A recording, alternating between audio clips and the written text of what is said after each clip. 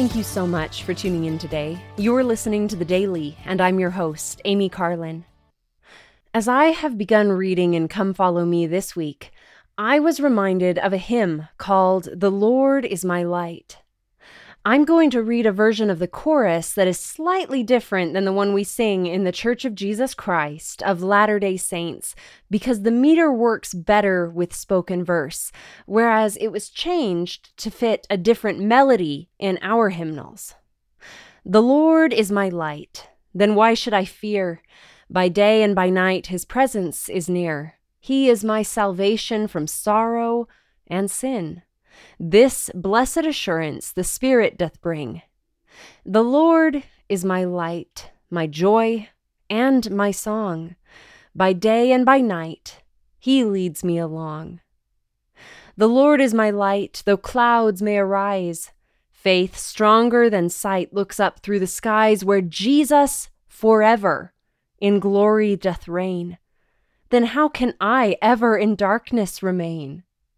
The Lord is my light, my joy and my song. By day and by night, he leads me along. The Lord is my light. The Lord is my strength. I know in his might I'll conquer at length. My weakness in mercy he covers with power, and walking by faith, I am blessed every hour. The Lord is my light, my joy, and my song. By day and by night, he leads me along.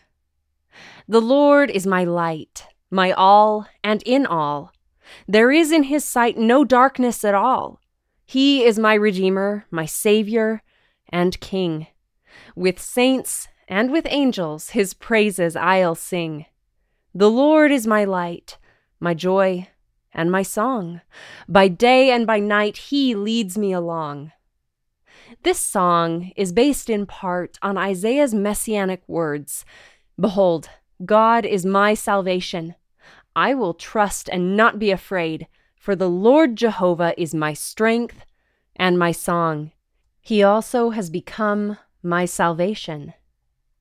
It also reminds me of a verse in Exodus. And the Lord went before them by day in a pillar of a cloud to lead them the way, and by night in a pillar of fire to give them light, to go by day and night.